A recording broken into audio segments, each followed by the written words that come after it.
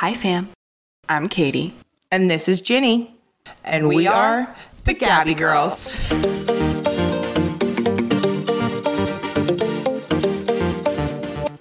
Hello and welcome back to another episode of Gabby Girls, episode 15, coming at you on a Wednesday. We're bringing you some Monday energy. We're sorry it's delayed, but it's better than never, right? Yes. Hi, Jen.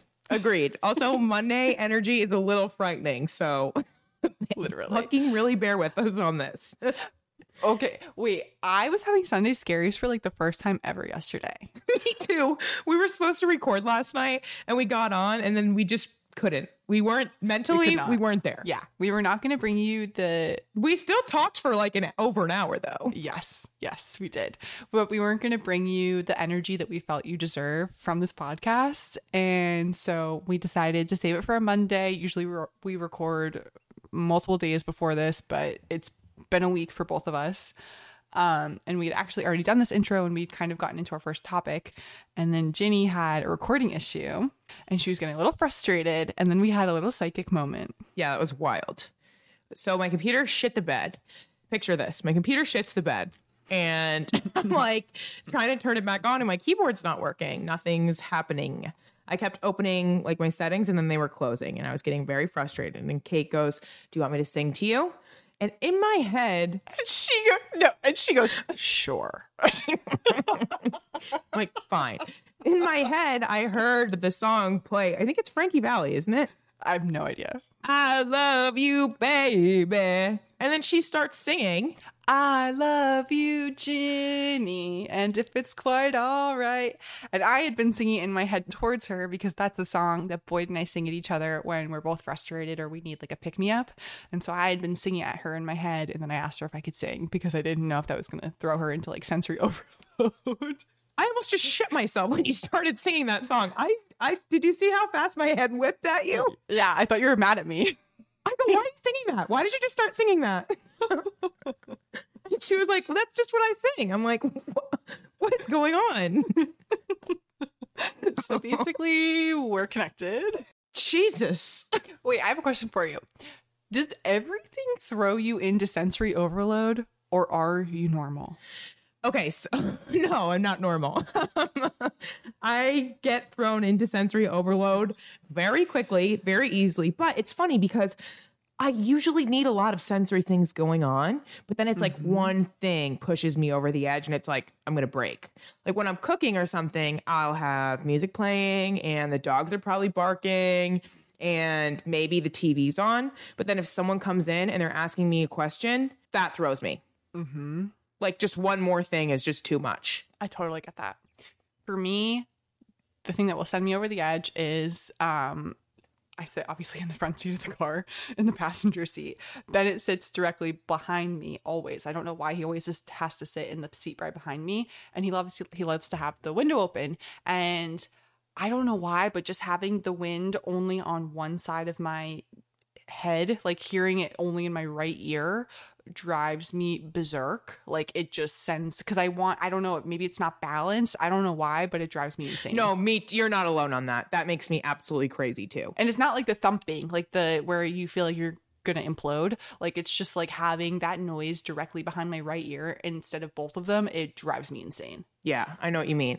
Well, those waves that you eventually get, those are brutal. But no, even just having one window open. Like if I'm driving, I have to open both my front windows because just the one window, it just doesn't do it for me. It feels weird. And then in the kitchen, the thing that sends me into a fucking rage is like when the dishwasher rack chooses to not behave, and then I'm sitting there fucking wrestling with it, and I've got knives and plates and everything, and I get so damn mad. Like I swear to God, if I could like abuse a dishwasher, I would have already. Maybe you already have a little bit. I hate the sound of like anything beeping. I hate alarms. I like really hate them. Like microwave alarm. Oh God. Same with the oven timer. I don't even like the alarm on my phone. I have the alarms on my phone set to sound like wind chimes because I hate it. I have a pro tip for you. I have a classical music song as my alarm in the morning. So I wake up to music, and it's not a song that I listen to on the frequent, so I can't get annoyed with it, and I don't have like a negative association with it, but I just choose like a really pleasant classical music song that starts out low and slow and then like progressively gets louder, so it's a pleasant way to wake up. That's nice. I have, so how I wake up in the morning is I have Straight an alarm.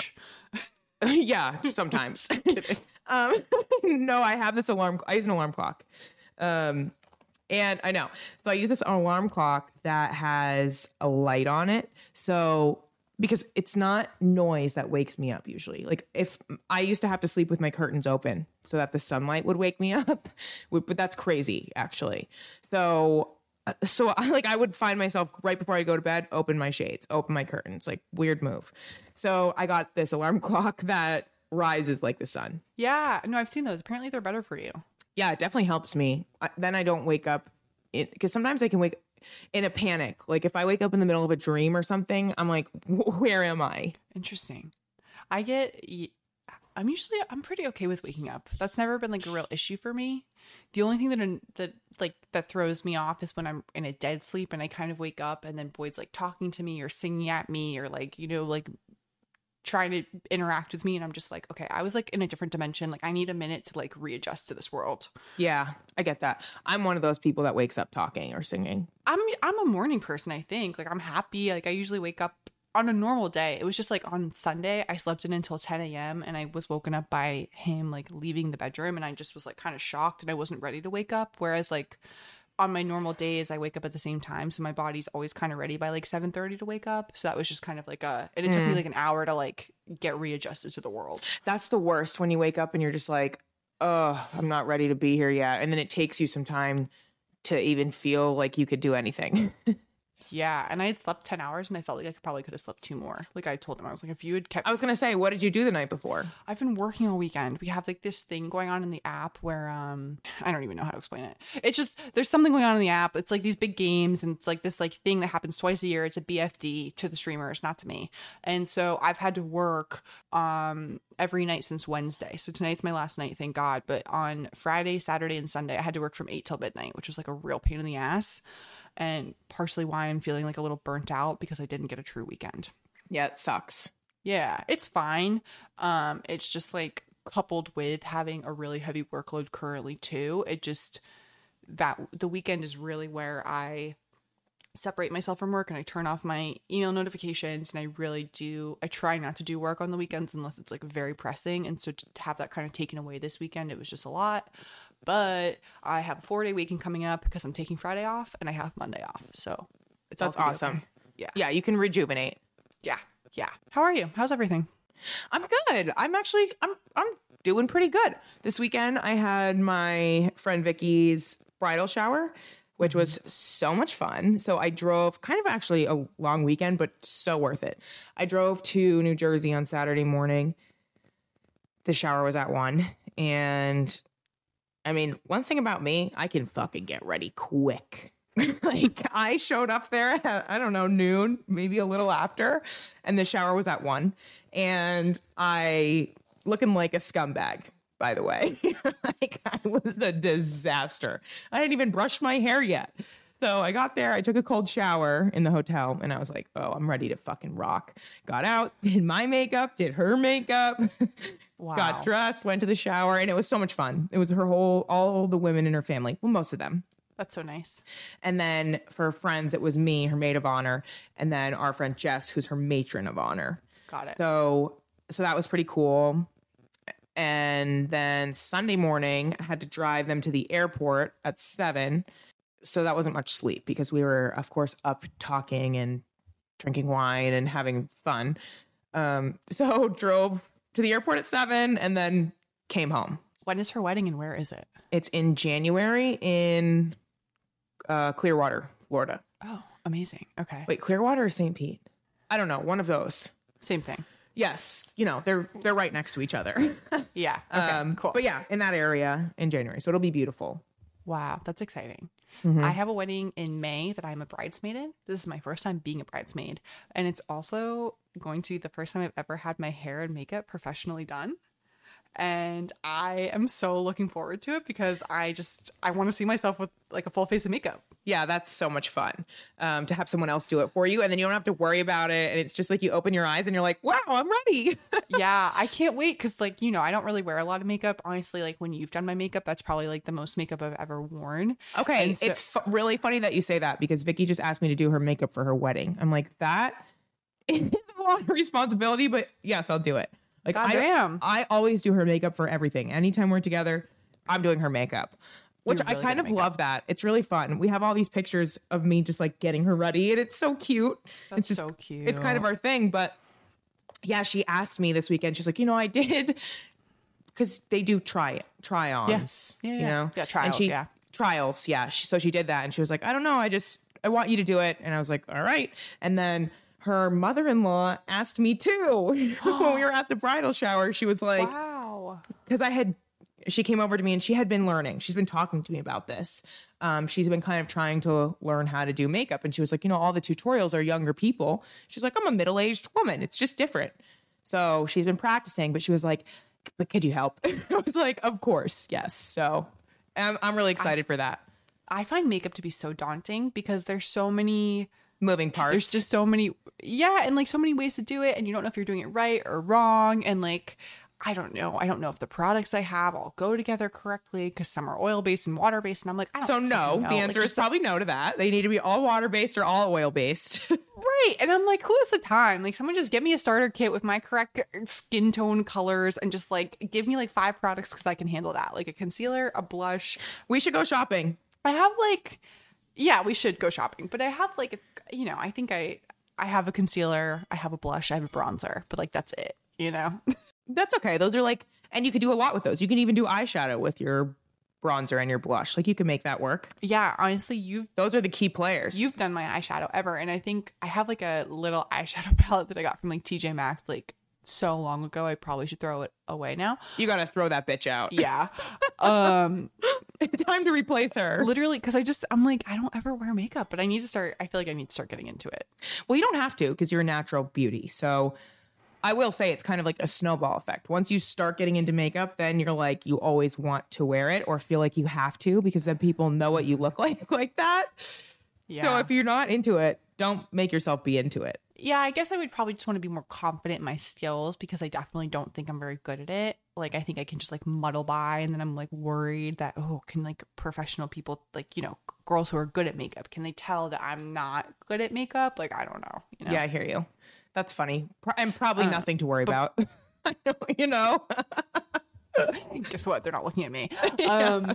But Boyd hates makeup. Like, when we went to a wedding together when we were like 6 months into dating, and that was the first time I'd met like all of his extended family and stuff like that. And his Wait, mom, with the white rose wall? Mm-hmm. I love that I knew what you were talking about because I knew you were wearing makeup in those pictures. yeah, that was like a lot of makeup for me. His mom came out after having her makeup professionally done, and he said, "Is this what you're gonna look like in your casket?" And she Jesus. almost shit herself. I know. I hit him so hard. I was like, dude, that's so mean. You just ruined her self-esteem. That's not nice. So it's probably not makeup that he doesn't like. It's just he doesn't like when people don't look like themselves when they wear makeup. Because there's a natural way to do makeup and enhance your features. And then, you know, I also don't think that people on special occasions should look completely different than what they normally look like. I totally agree. And so I told him, I was like, because he was like, you know, he talks about our wedding and he's like, when we're getting married, you're not wearing makeup. And I was like, fuck that. Yes, I am. I do not want to look red. I don't want to look shiny. I want to look the most beautiful I've ever felt. Like, I'm wearing makeup. But I promised him, I was like, I'm not going to do full contour. I'm not going to have a concealer that's 7 shades. Yes, the fuck you are. Well, like, Gonna not do full contour. but not like how the Kardashians were in like 2016, because like that's like what he thinks of when he thinks of makeup, you know. So we just need to condition him and we need to teach him that you could wear makeup and still look natural. When I promised him, I said, I'll do a makeup and hair trial, and then you can see me after, and then you can tell me what you like and you don't like, so that you're not shocked when I like walk down the aisle and you're like crying because you're so mad that I don't look like myself versus like crying because you're happy. Okay. Well, that's not going to happen. All right. We're going to find you a makeup artist that, you know, knows what you look like. And you're going to tell her, this is what I want. I need a natural look. I need to be a little glowy. And that's that. Yeah, like Sophia Richie. Like that's like, you know, I think. Yeah, she's just like the clean I- girl aesthetic. And that's, Yeah. trust me, she wears makeup. Yeah, 100%. 100%. Yeah, I just don't want to look like baked and all you Right. know, all the terms that I don't know. Yeah, I hear you. You don't need to look like you're wearing a face full of makeup. Right. And like the cakiness, you know. Mm-hmm. Oh, I hate that. I know. You can just like see it on people. It's like, oh, brutal. Yeah, and I've done so many weddings, and I've been at so many weddings just for working them, and I've seen really good makeup and I've seen really bad makeup, and so I know what I definitely don't want. Heard. How is dog training going? Oh, it's good. The dog trainer was here tonight. She was here directly before we got on this podcast. But it was really good. So tonight we practiced like more stuff by the door, just, letting people in and having Jagger just sit, stay, not lose his mind, because once he gets to that point where he's losing his mind, he's like Jaws. Like he just has those dead eyes. Like he's not himself anymore. And there's no bringing him back from that, until he's tired and he's done with the routine. But so we just worked on that, not letting him get to that point, basically, which was good. And then we worked outside too with just kind of seeing people walk by and things like that and having him not react to it. And then just some recall with Callie, my mom's dog. So it was good because she's a runner. She's a track star. Would he, like, in a major way? is she like the minute the door opens, like she's gone? Yeah. Oh, yeah. She's gone. She's across the street. She's at the farm next door. She's in a fucking field in the neighbor's backyard. And you call her name and she's like she's never heard it before. Yeah. Yeah. So I found a dog trainer and she came on Saturday. So 2 days ago, 5 days for the people who are going to listen to this. Good math. Yikes. And she came to my house and we did like a whole evaluation, and we are on the road to getting Bennett to be a better dog, which I'm very excited about. Good. So how did that go? What does an evaluation look like? It was really good. So I called a couple different dog trainers, like I mentioned in our last episode, and some of them were like very militant and wanted to like crate train him or send him away to boarding for weeks, or wanted to have an e-collar on him, which is like a shock collar or a vibration collar. And that's so lazy. Yeah, and just not the type of dog parenting that I want to enroll in, because I don't want to have that as my last resort for my dog. I want him to respect me enough where he listens to me. Right. Like you just positive reinforcement. Okay, so dogs that have been trained with positive reinforcement are so much less reactive than dogs that are trained with negative reinforcement, like an e-collar and things like that. And that's really how I've tried to raise Bennett, is Yeah. like with like we ignore the bad behavior, or I don't react to it, and we only reward the positive behavior. So I found this woman on Instagram after doing like so many Google searches and calling all of like the dog trainers on Google. I finally just like typed in Boca Raton dog trainer, and this woman came up, and her Instagram bio is positive reinforcement only. I was watching her videos and she's training dogs at Home Depot and the grocery store, like good things. And so I got on a call with her and we talked about Bennett and our life and everything. And she was like, scared dogs are my favorite dogs, so I'm excited to work with him. And I was like, okay, this is great. So she came to our house on Saturday and she texted me when she was outside and she said, come outside, but don't acknowledge me. I just want to see how Bennett acts. Great. Okay. Open the door. Bennett has great recall. He doesn't need to be on the leash. He'll always stay within like the boundary. He's really good about having like a radius wherever I am. He doesn't go too far. I've worked really, really hard on that. Like working on recall is like the hardest thing to do with dogs, and he is so solid in that. So we walked out. We walked down the block. She told me to put him on the leash. She joins us walking and he kind of ignores her. He sniffs her legs and then he kind of just ignores her because he's not that interested. Especially living in Philadelphia, like on the city streets, like we would see thousands of people a day. So he just didn't even care. It's not really a thing for him. And then we came inside all together. He didn't bark at her. He kind of was just like, okay, you're coming inside with mom and dad? Sure. Okay. And then she like pulls out this big pamphlet of like forms and she's starting to like run down the list of questions about like where we got him. Do we think that he had trauma in his puppyhood? Certainly not. This breeder that we got him from was bananas. He was weighed every day. He was given supplements. He was under a heat lamp. He was so spoiled. We met him We were able to go to their house like 2 or 3 times before we actually picked him up. So we got to choose him at 4 weeks. Then we got to see him every other week. Like we had a lot of experience with the breeder. We talked about like his problems, the way that he reacts to things, the way that we react to things. Like it was like a whole questionnaire. And then we did some work with just starting. She was standing near the door and I had cheese because that's his like highest value treat. And she would knock on the door. He would start barking. We would say, uh-oh, instead of no or reprimand. It's just a mistake. It's not a bad thing. It's just a mistake. Once he gets settled, she'd knock on the door again. If he didn't bark, I'd give him cheese. We reward that. So once we got the bark or the knocking under control, then she would start turning the deadbolt. So to start like the opening of the door. He barked the first few times. Once we got that under control with treating, then she would open the door. Then Boyd stepped in. Boyd was giving the treat. I was doing the knocking and opening the door. And so we kind of did this combo for probably like 15 minutes. And that was really great. So we did some of that today. And then another thing she talked about to kind of like build his confidence, because he doesn't have as much confidence in the house that he should, is called free work. And you can look it up on YouTube, and it's basically a way to like get your dog to just explore things at their own rate. So putting treats in cardboard boxes or underneath things, or if they're scared of like pots and pans, putting them in pots and pans, like whatever is triggering for your dog. It's basically like putting it out on the floor, putting treats around it or inside of it, and letting your dog interact and like explore it by themselves without you training or encouraging. And so I did that today before a meeting. And at first he was like barking at me, and it's the way that she said it was like a demand for attention or a demand for acknowledgement. I ignored his demand because he's very demanding. I joined my meeting, and about 15 minutes later, he came over to the couch and he like laid down fully down with his head asleep. And that's a really big change, because normally he would come lay down and be on alert next to me, like waiting for the next threat.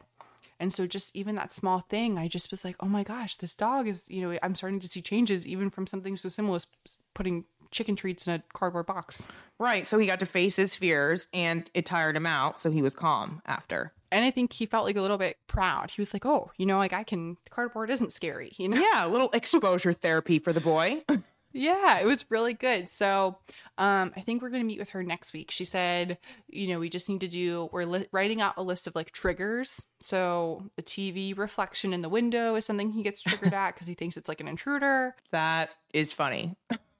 Well, that's awesome. It's good too when you start to see the changes quickly, because it feels like you're moving in the right direction. Yeah. Which you are, but it's hard if you don't see that right away. And dogs are so eager to learn, especially the kind of dogs we have. They are eager to learn. They want to please you and do what they're told. They just have to learn how to do that and how to react. And Yeah, well, I told her, I was like, Bennett doesn't like to work hard. And she was like, well, why would he? He's had you to do it for him his whole life. And I was like, right. Oh, fuck. Jesus. Yep. I know. I did the same thing with Jag. I'm like, it turns out I'm the problem. Yeah. Like literally Boyd and I are the problem. And so like, I don't know, just things you don't think of, like instead of using his name as like a Bennett, that's not appropriate. Like we should be saying, or no, like you should never use their name in a negative space, because then they're not going to listen to their name. It's just, I don't know, just things that I never even thought of that she is explaining that makes sense to me. And so I'm really just trying to like enroll fully in what she's telling me to do, because thus far it's working. Yeah, that's great. And it is funny that you say that about the name, because it's like none of this is groundbreaking, but it's all things that I didn't figure out on my own, doing my own research, right? So it really is helpful. Well, and it's like instinctual to be like, Bennett, no, it's like, oh, right. And I, because that's how probably your mom yelled at you. 100%. Yes, exactly. yes, that's exactly what and I was that didn't really work either. So come to think of it. Sends this episode to my mom. Listen to minute 24. Right. We need to send our parents a dog trainer. Oh my God. And a therapy bill. I also want to give an update. You know this already, but our listeners don't. I went on my first girl date this week. Tell us everything. So it's not It's a platonic girl date. Don't get any Friend ideas. date.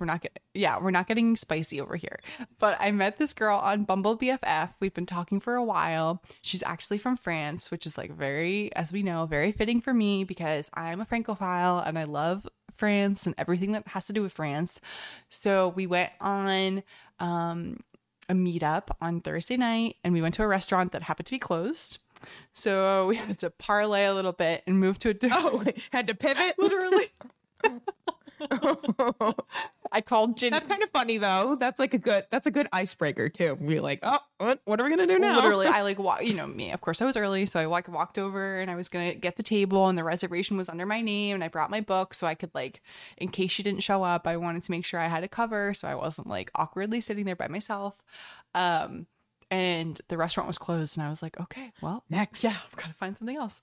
And she's really lovely. She's really wonderful. The only like things that I have reservations about is that she doesn't know if she's going to stay in the US for more than a year. So it just like makes me a little hesitant if I want to really put effort into this friendship, because if she's not a permanent fixture, like it's just like, should I be spending energy on someone else then who isn't going to be permanent?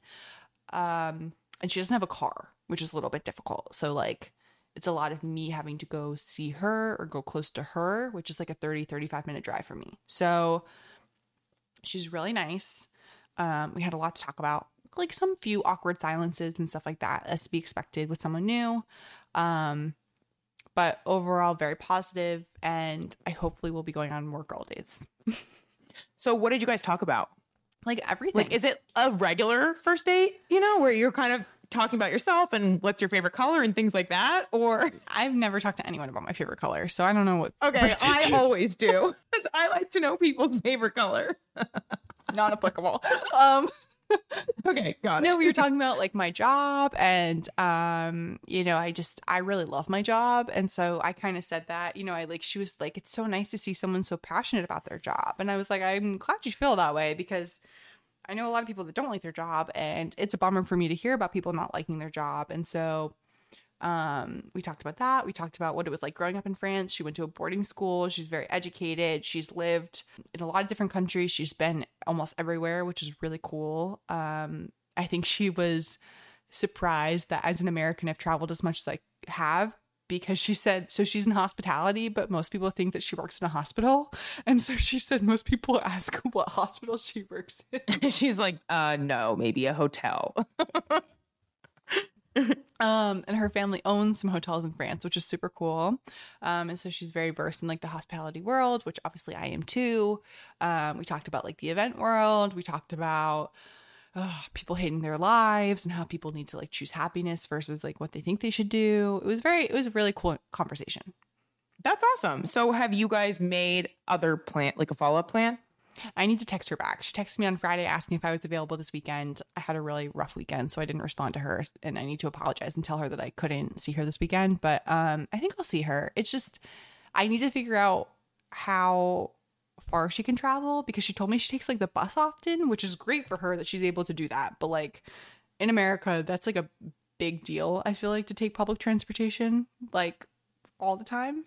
I think it's only a big deal if you're not used to doing it. Mm-hmm. Like for her, it's probably like, that's just what she does. That's how she gets around. So it's probably not that big of a deal. You should ask her where she can take it to, how close to you or whatnot. Yeah, I definitely need to do that. But I think she'd be like a good person to go to like a gym class with or something like that. She was dressed very cute, very European. Like I loved her style. Like I was like, okay, we're on the same wavelength with like most things. So I think it's just like getting deeper. And then one thing is, I was worried about going in is like, what's her like English level, and would she be able to understand my jokes and my sarcasm, or would it just be like very interviewee? And her English is phenomenal. And she's so dope. At 11 years old, she decided that she wanted to learn English before she had to like learn it in school. And so she found a host family in Oxford, England. And she just went there for the summer when she was 11, and learned English by herself. And her parents. Wow. I know. She's so independent. That is bold. That is really admirable. Yeah. She's like a really, really independent woman. And so I just was like, okay, I can see like a lot of things that I really like about you. So it was very positive. Okay. So we owe the listeners a Maui update. So I did some research. I know you did more research. So I'll tell you that I went on Reddit, I Googled, and I went on TikTok. When you go on Google, It's a bunch of news outlets trying to say that these conspiracies aren't real. Of course, because that's the news. Reddit, I found some, but it was a little bit harder. I don't use Reddit a whole lot, so I don't really know the intricacies of like getting to where you need to go. Mm-hmm. But TikTok, I found a treasure trove. Yes. So I also want to say that, did you see any of the videos of news reporters in Maui being like accosted? No. They're saying that they're like hired actors basically sent to talk to news reporters and kind of like belittle them on camera, so that what they're saying, the people watching the media will be less likely to believe them because they're actually in Maui telling the truth. And like what's on the media is different than what you're seeing in the news reports of people on the ground. Mm-hmm. So even like the number of deaths, you know, they're saying it's like 100 or a little over 100, but the people actually there are saying it's closer to 500 or thousands. I saw. Right. There's missing kids. There's all these things that the news isn't reporting. I saw that too. And I saw people maybe in like a town hall meeting with council members or local government emphatically saying you are misrepresenting how many body bags are here. You are misrepresenting who has been lost. You are misrepresenting the cause or the cause of this fire. You are misrepresenting this whole situation. Right. So I'm going to walk through what happened and then just some other tidbits of information that go along with this, that no conspiracies, just the facts. So, and I also, before I talk about this, I just want to say, I understand that talking about this can maybe take away from the tragedies that did occur and the people who were affected, because instead of talking about them, we're talking about the events. So I just want to say, you know, before we get into this, I'm sending my love out to everyone who was affected. And I'm so sorry that this happened. Yeah, and we're sorry that we even have to be here talking about this. Yeah, but I think it's important that people know. 100%. So on Monday, August 7th, the National Weather Service had recorded incredibly high wind gusts across Hawaii, and they sent out a high wind warning issued for parts of Maui County that lasted through the week. So these gusts were up to 67 miles per hour. So when we're talking about how the fire could have jumped across highways and how it could have gotten to boats, it's not necessarily that the fire jumped, but it's that because of the wind, embers were being carried and things like that. So around 11 p.m. on the 7th, a security camera from the Maui Bird Conservation Center captured a bright flash in the woods, and then the power went out. So the generator kicks in, the power comes back on, the security cameras turn back on, and the woods are on fire. The forest is on fire. So it all happened fast, matter of like 20 minutes. By 12 a.m., a brush fire was reported in the area.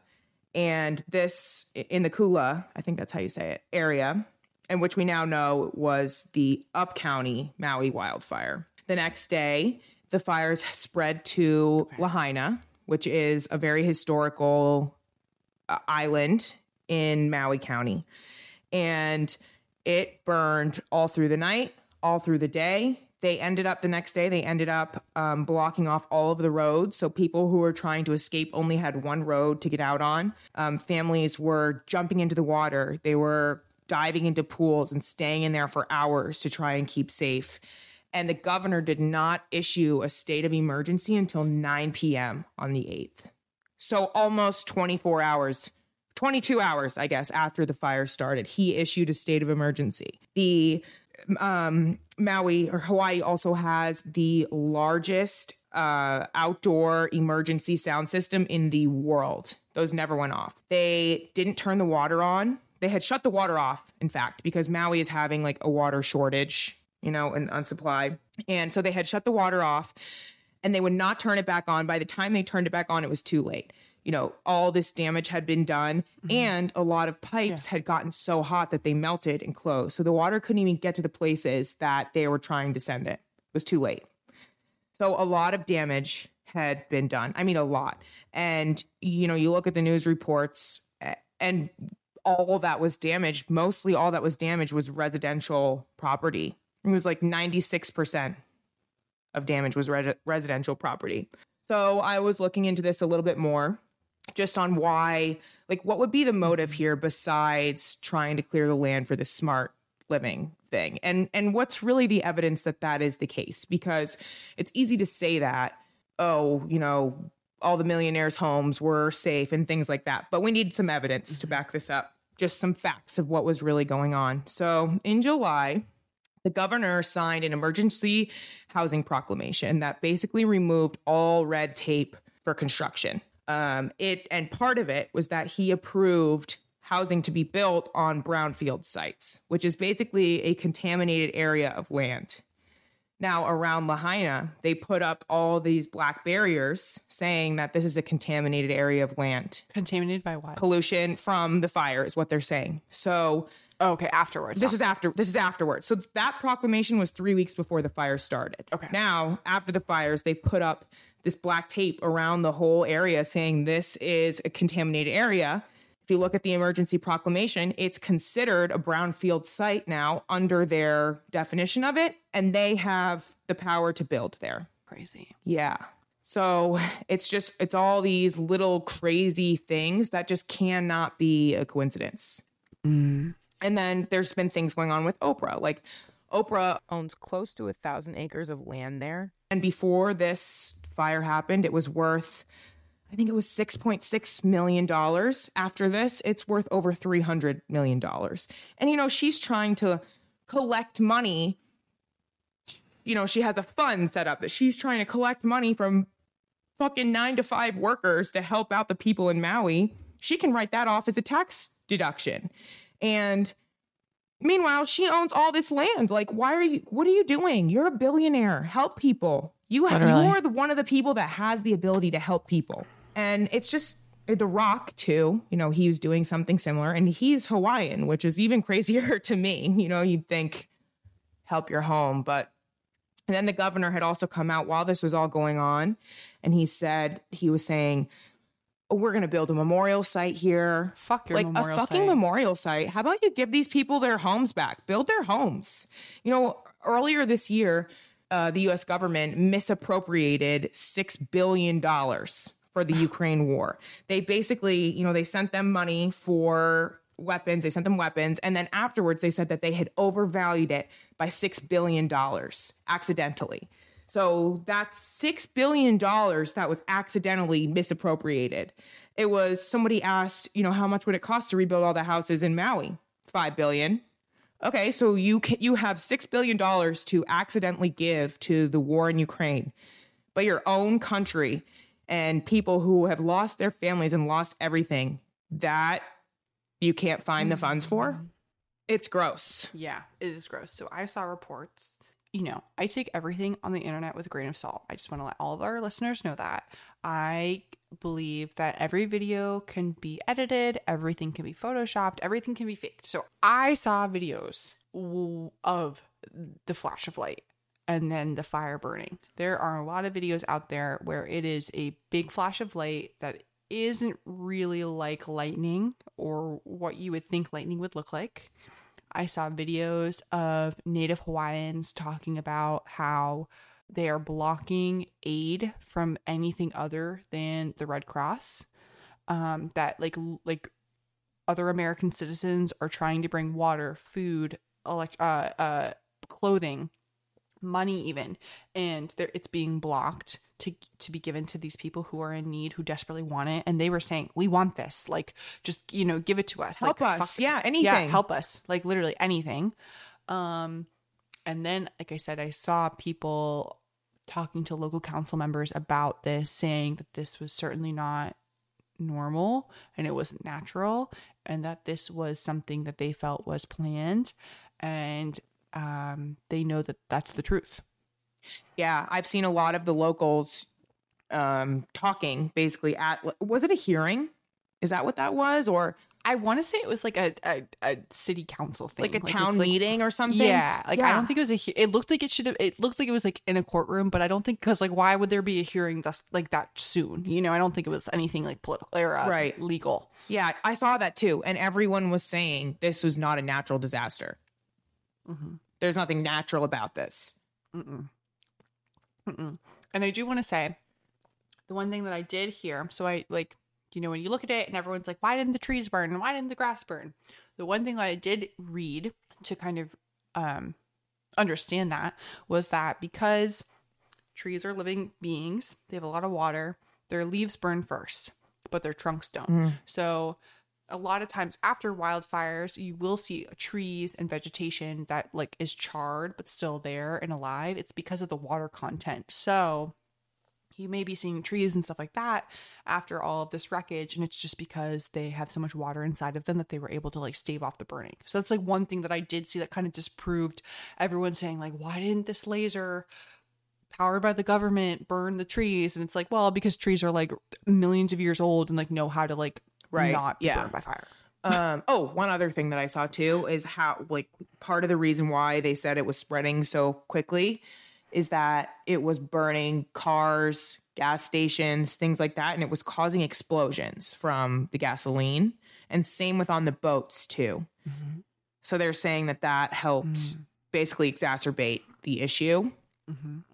Did you see why? So I've seen like a lot of people talking about like why did some of the cars burn to the point where they melted, and then why did other cars burn not so much? Did you figure out if other wildfires in history burned that hot, or is this unique? So I did see that other wildfires have burned this hot and that it is normal for them to skip things. Like there's no rhyme or reason, but you see some pictures of the neighborhoods where it's like maybe one house is standing and it feels like, what are the odds? Because what are the odds? Right. But apparently it's common for fires. They have no rhyme or reason. So they may skip things. They may, and there's no answer for that. Now, I don't know if that's applies to everything here, right? Some cars were completely melted. Some were hardly even touched, it looks like. And that's a hard thing to wrap your head around when these cars are back to back to back to back to back. Like how? Yeah. So yeah, I'm not sure.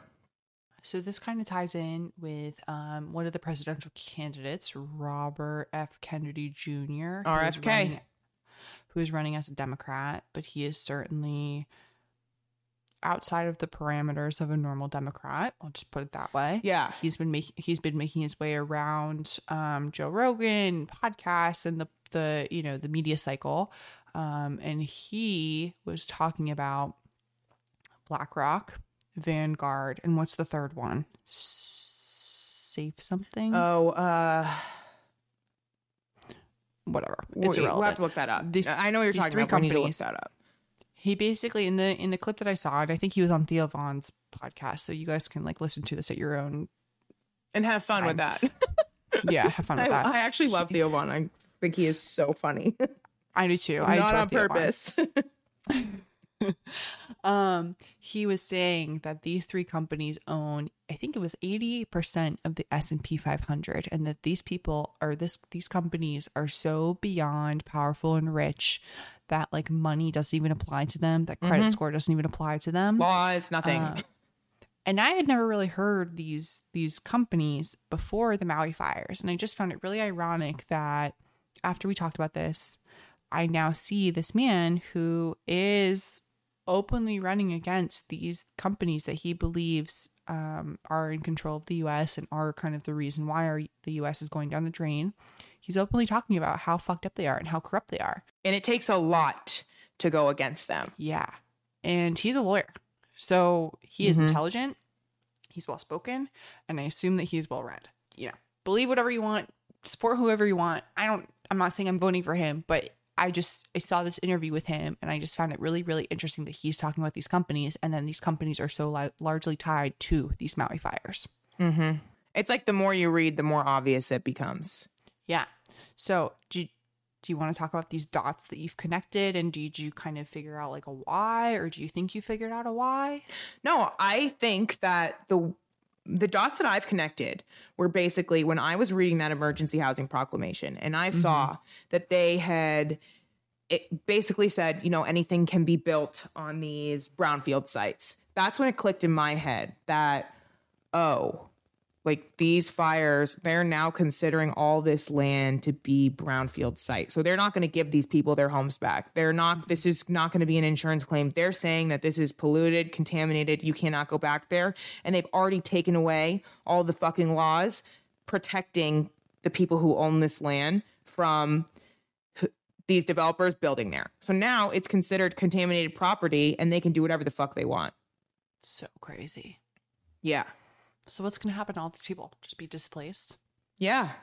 It's heartbreaking. It's heartbreaking. And a lot of them are dead. Yeah. A lot of them are dead. Yeah. And I really did you get a death count? I didn't get a death count because everywhere that I was reading was a different number. Same. And what the media is saying is different than what the local people are saying. And it's like, how do anyone even know if they're giving out all these different numbers? And the people who are there are seeing what's only around them, what's affected. Mm-hmm. And it's a lot. Yeah. And if they're telling me it's more than 100, which how could it not be more than 100 with... No, it's way more than 100. Way more than 100. And they're not putting parents on the news saying, hey, my kid's missing. They're not showing all that. There's a lot of children missing. I saw a TikTok video of a woman exactly saying that. She was like, where are these parents pleading for their children to come back to them? Where are these grandparents pleading? Yeah. Where are these people who are victims of this, hoping and praying and wishing that their loved ones do come back or are found safe? Where is this? And frankly, I know that the news media cycle moves so fast. I understand that, but we didn't get any of that. We've seen more coverage on Ukraine. No, they're blocking it. Why do you think? 100%. Why do you think? Because they don't want that talked about. Because I think that there's more to this than just the fires. I think that there's some trafficking going on as well. Mm-hmm. And it's an excuse that there's, all these fires. Of course, there's kids missing, but they don't just go missing. They don't go missing. Yeah. And we know that, a lot of the big names are who is involved in sex trafficking, like Jeffrey Epstein, Harvey Weinstein.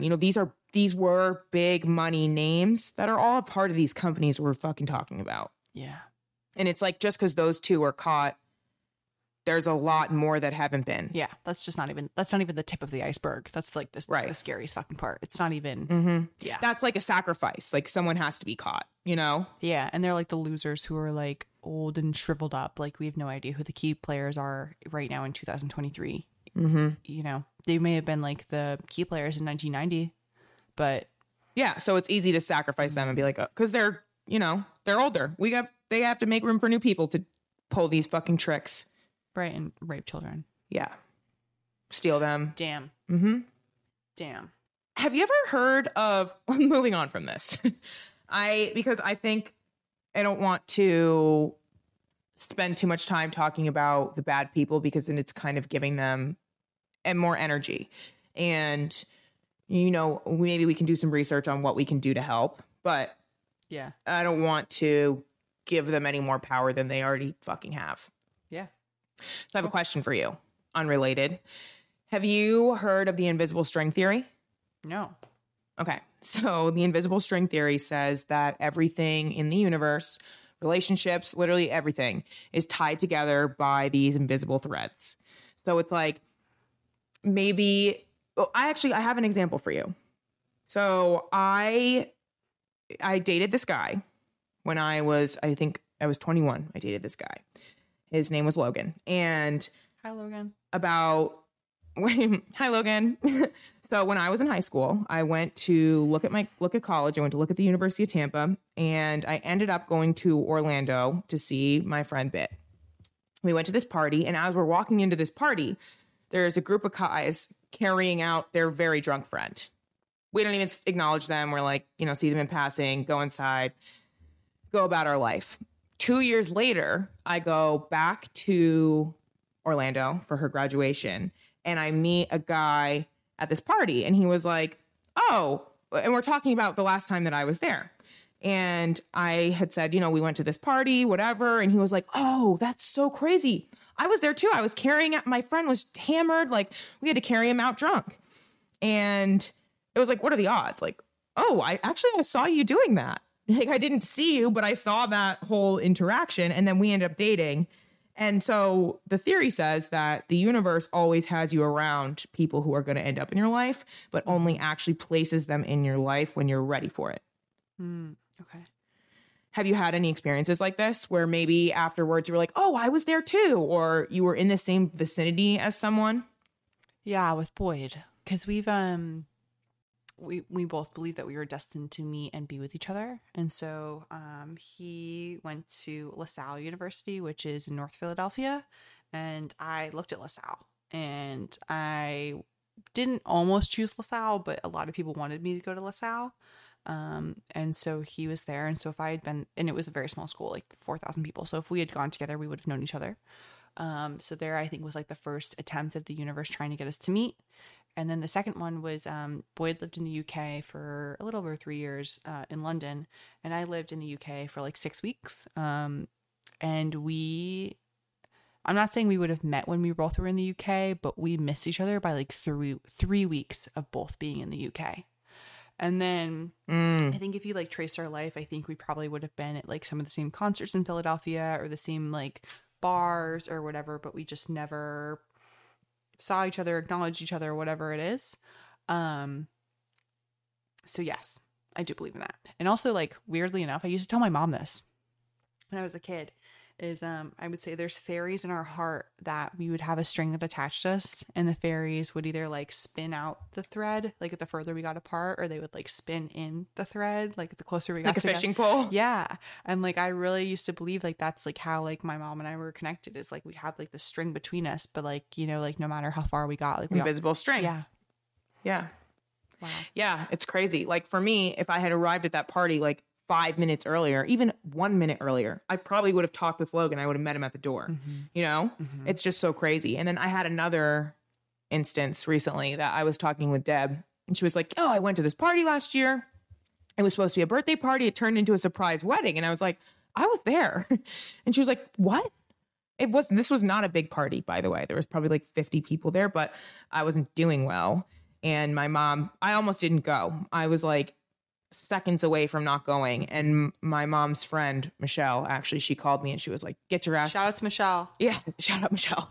She's like, get your ass to the party. It's actually going to be a wedding. And I was like, okay. So I ended up going. I didn't really do a whole lot of talking because I wasn't doing, I wasn't doing well at this point in time, but it was just so funny. Like Deb was there too. I never saw her. We never talked.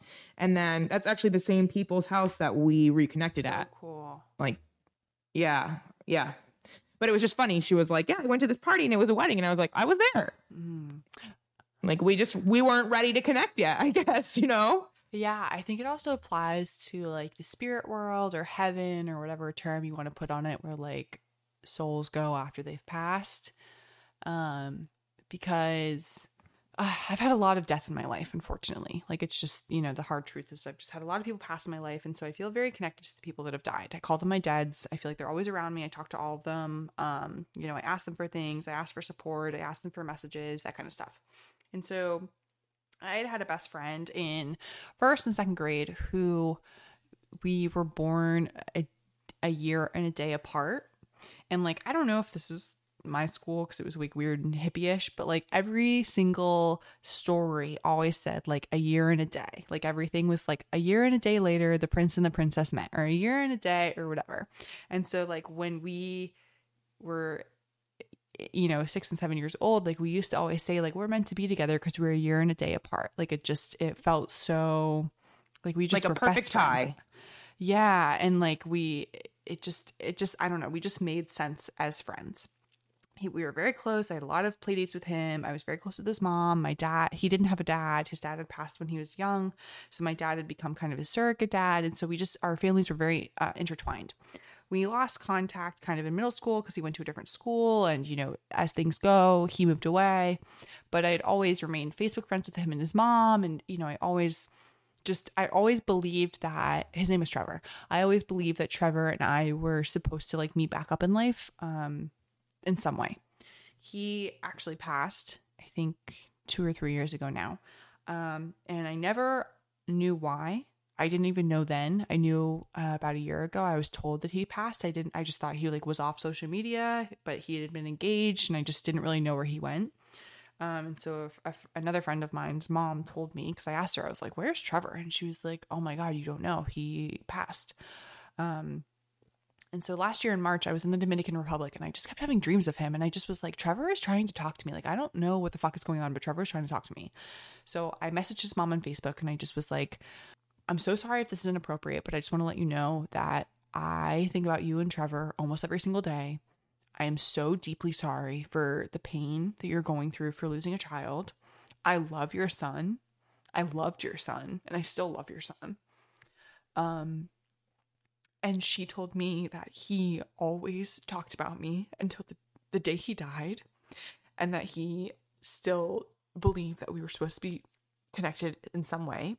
So he felt the same way that you did. He felt the exact same way that I did, even though we haven't spoken in 10 years. And she just reaffirmed a lot of the things that I had been feeling about his spirit.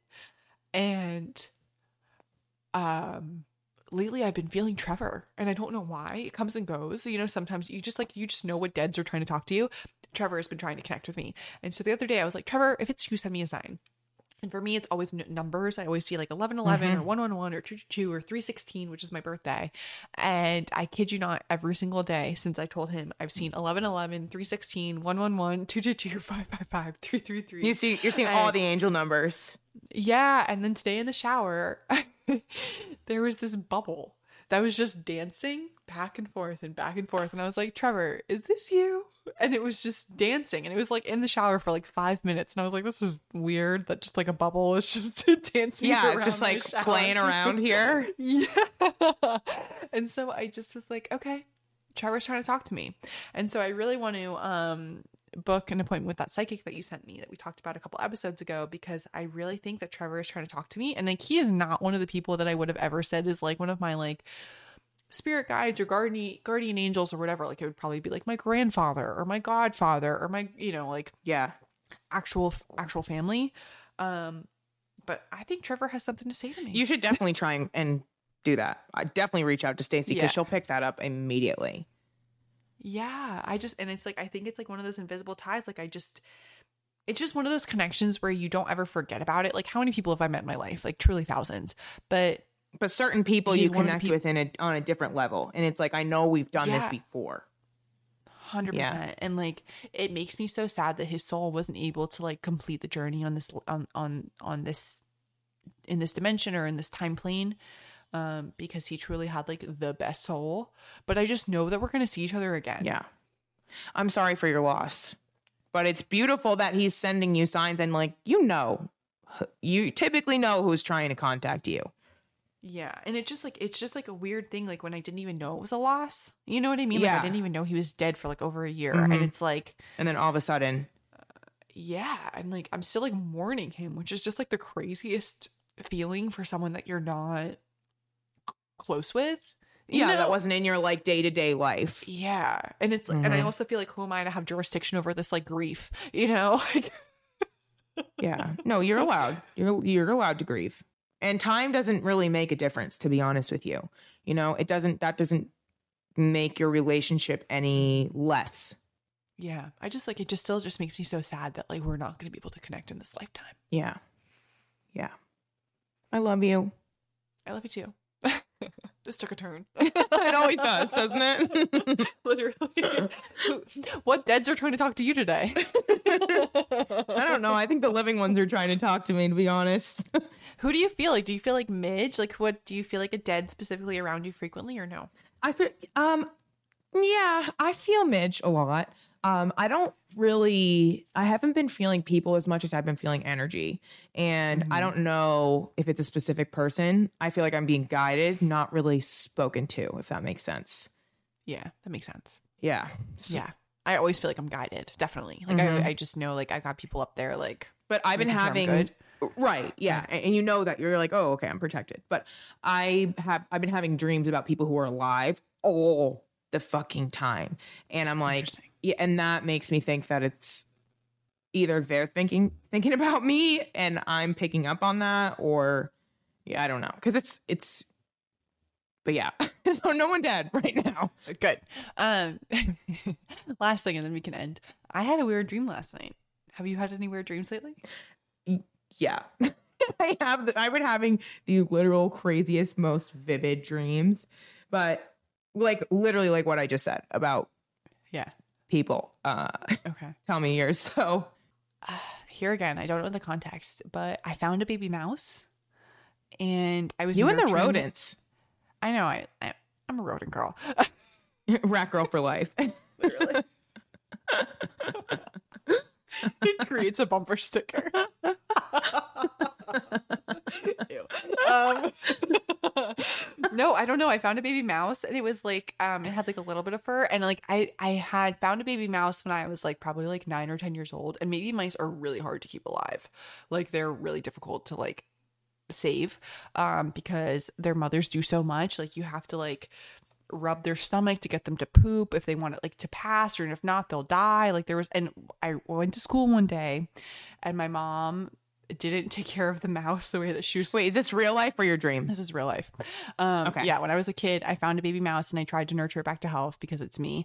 And I went to school one day and I didn't want to go, and I was scared that my mom wasn't going to take care of the baby mouse well enough. And it happened that she died, and her friend was home when I got home, and I was like, "Where's the baby?" And they both sat me down and they were like, "The baby died," and I blamed her because she didn't take care of it the way that I was taking care of it, but you know, neither here nor there.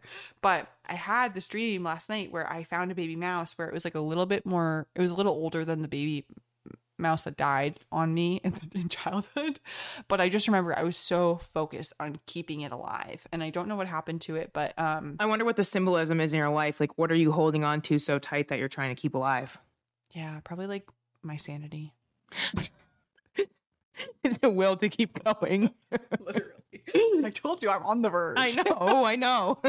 When I talked to you yesterday, you never have vibes like that. I mentioned yesterday before we even started podcasting, I was like, do you ever get to that point where you're just so tired and you can't like wake yourself up? And Katie was like, yeah, we don't have to record today. And I was like, no, I'm not saying this is me right now. I'm just asking in general. And you're never like that. And I was like, no, but that's me right now. Like I cannot do this. Yeah. Yep. So that's where we're at. Good to know where you are, and your subconscious too is telling you. I know. Nurture yourself because you were a baby mouse.